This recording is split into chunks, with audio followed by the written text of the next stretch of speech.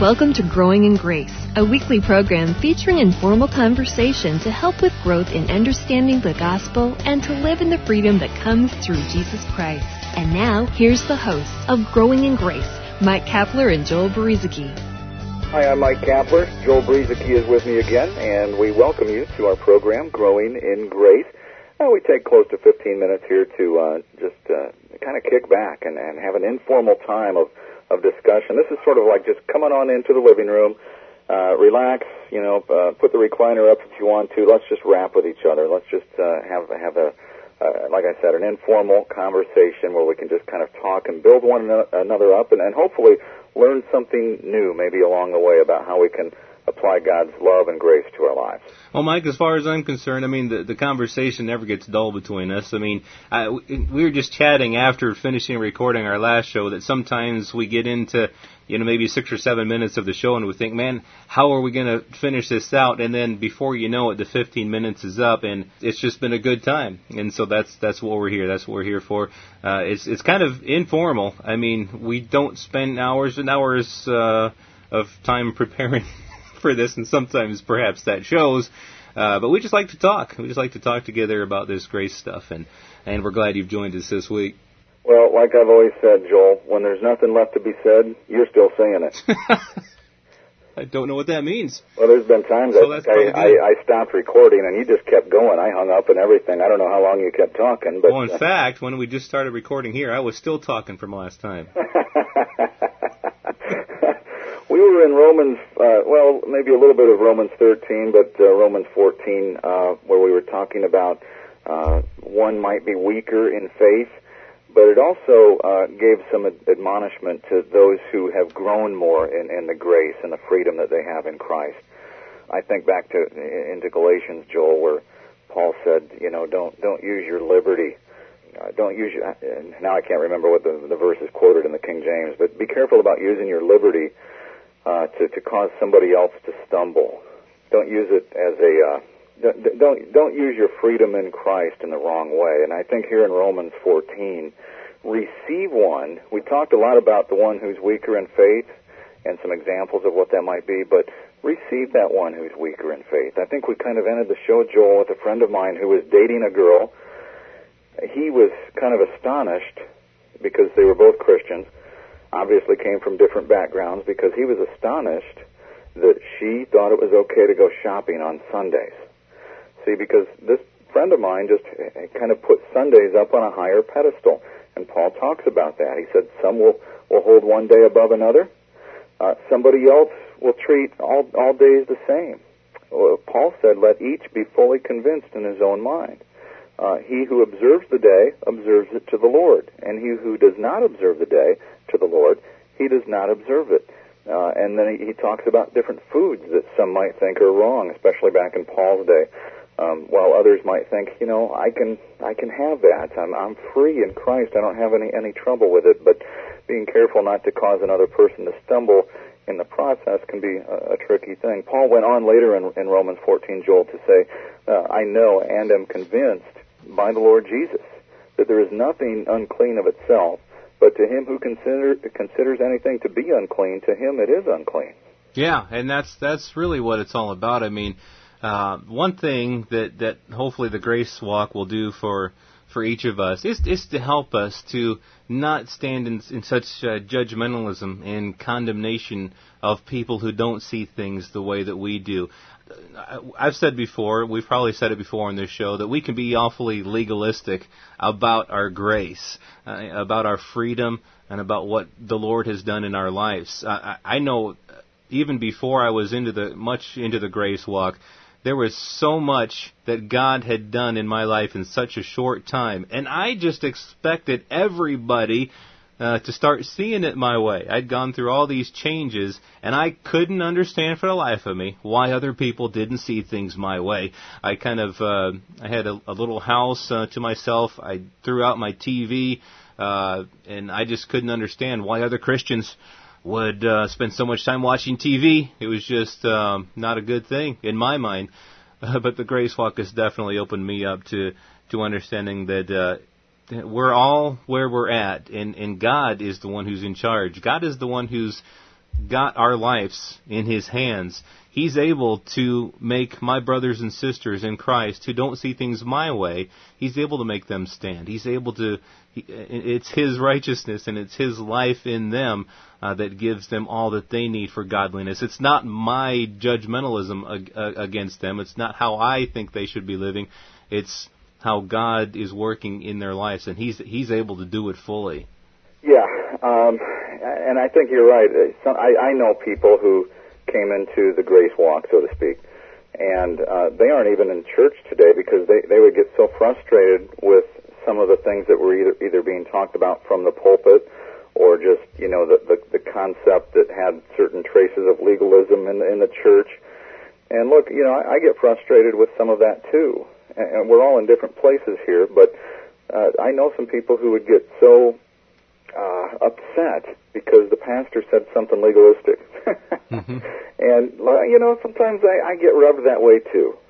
Not that I know everything, but I think, why did they say that? I know this guy believes in grace. Why did he say that? At different churches I've been at.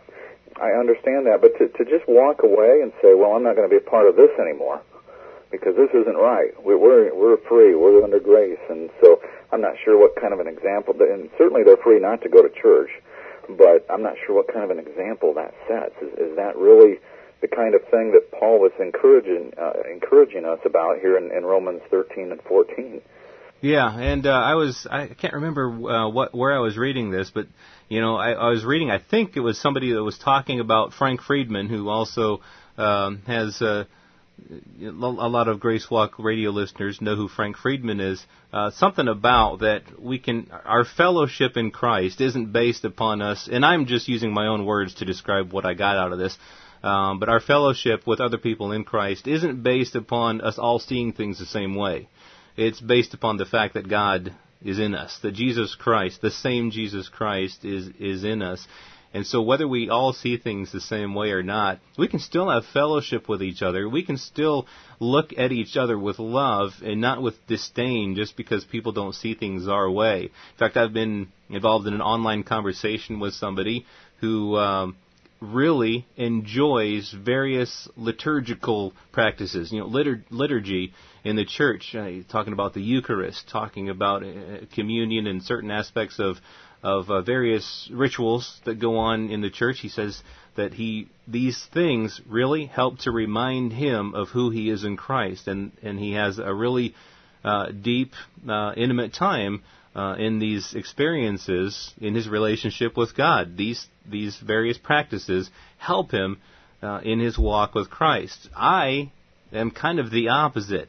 I really don't enjoy those things. My times of intimacy with my Father, they come really a lot of times out of the unexpected, in unexpected places, when I'm driving in my van at work or whatever. I'm the type of person that is basically, in short, turned off by liturgy.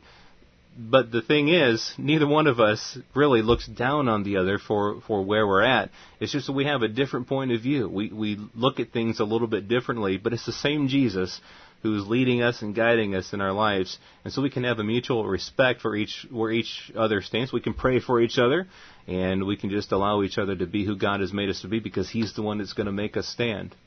Yeah, and that's why sometimes you've got so many different kinds of churches, not just different denominations, but sometimes a lot of different divisions within a denomination, and it could be because of theological views on certain things, or it could be just because even the style of worship or the way that things are done. We all might get together and sing songs every Sunday, but there might be different kinds of songs. There might be different ways that people express themselves, and so being able to accept, I think, that the differences that we have, whether we always agree with each other or not. Being able to accept some of that doesn't mean you have to agree, doesn't mean you have to, endorse what everybody believes to be, we don't have to be the same on everything, but understanding that we're all one in Christ, and that a lot of these things that, I hate to say they divide us, but sometimes they do. Some of these things that we have different views on, or different ways of doing things, most of the time they don't mean diddly. Mm-hmm. And if we can even realize that. I know to some people they hold some traditions very dear to their heart, and that's how they can relate to God, is through some of that stuff. I'm a little bit more like you, Joel. I just like to catch God in the stride of my life. Whatever's going on in my day, I can relate to God in that way. Well, I remember you saying one time, you might have even said it on our show before, but I've heard you say this several times about worship.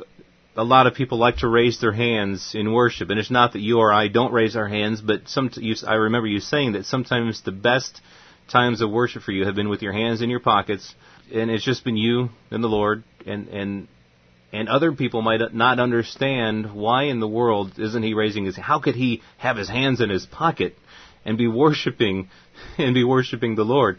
But that's just the differences between people. Some people really have that desire and love raising their hands before the Lord. In fact, some people call it the biblical command, because you see it in the Psalms and you see it various places, raise your hands to the Lord. Other people don't see that as a command, but see it as just David or whoever was writing it saying that's a good thing to do. But no matter which way we look at it, we're all one in Christ, and we're still worshiping the same God. Yeah, I've been in churches where things have been very quiet and nobody raises their hands, and I've been in churches that are very expressive, and you hear people swinging from chandeliers and that kind of thing. I'm kind of half joking there, but where everybody might be raising their hands there. And in fact, at times I've been in a service where they were so expressive they kind of made you feel like you weren't really worshiping if your hands weren't raised, and or if the song said raise your hands, then everybody would kind of raise their hands. Mm-hmm. Well, a lot of people did it just because the song said to do it, and that's not necessarily a bad thing. I just like doing things from my heart. Right. If I want to do it, I'll do it. I don't want to do it just for the sake of doing it or because other people think it's the right thing to do. I need to do it for me. At the same time, going back to Romans 14, being sensitive to those around me who might be weaker in faith regarding a certain situation, a certain issue. Like my friend who didn't think it was good to shop on Sundays. I didn't jump on him about that. I didn't say, well, it's perfectly fine. The Bible says one day is the same as another, and I didn't give him all that stuff. Yeah. There was no need to. Mm-hmm. That's just where he's at in his walk with the Lord, and he's a good brother. He didn't need me disagreeing with him. I try to avoid situations of divisiveness if I can do that. Yeah, and all of this said with just about half a minute left or so. Not that there can't be a time for disagreements and telling somebody what, and having discussions with other people that's not really. That you can really express what you believe. It's not that there can't be times like that. I remember Paul and Barnabas. There's a place where they disagreed so much that they parted ways. And so it's not that there can't be times for that. But we're talking about just in general, we can get so divisive, even as grace people, we can get so divisive with other people just because they don't see things the same way. And we're just kind of talking today about that we don't necessarily have to be like that. In fact, Paul here in Romans is saying let's not judge each other for the way that they view things and the way they live their lives just because they're different than the way we see things. Well, Cap, you want to end up today? Well, yeah, you wrapped it up real well, Joel. So we appreciate you listening. I hope you'll tune in next time for more Growing in Grace. You've been listening to Growing in Grace with Mike Kapler and Joel Beruzacki, a weekly program featuring informal conversation to help with growth in understanding the gospel and to live in the freedom that comes through Jesus Christ.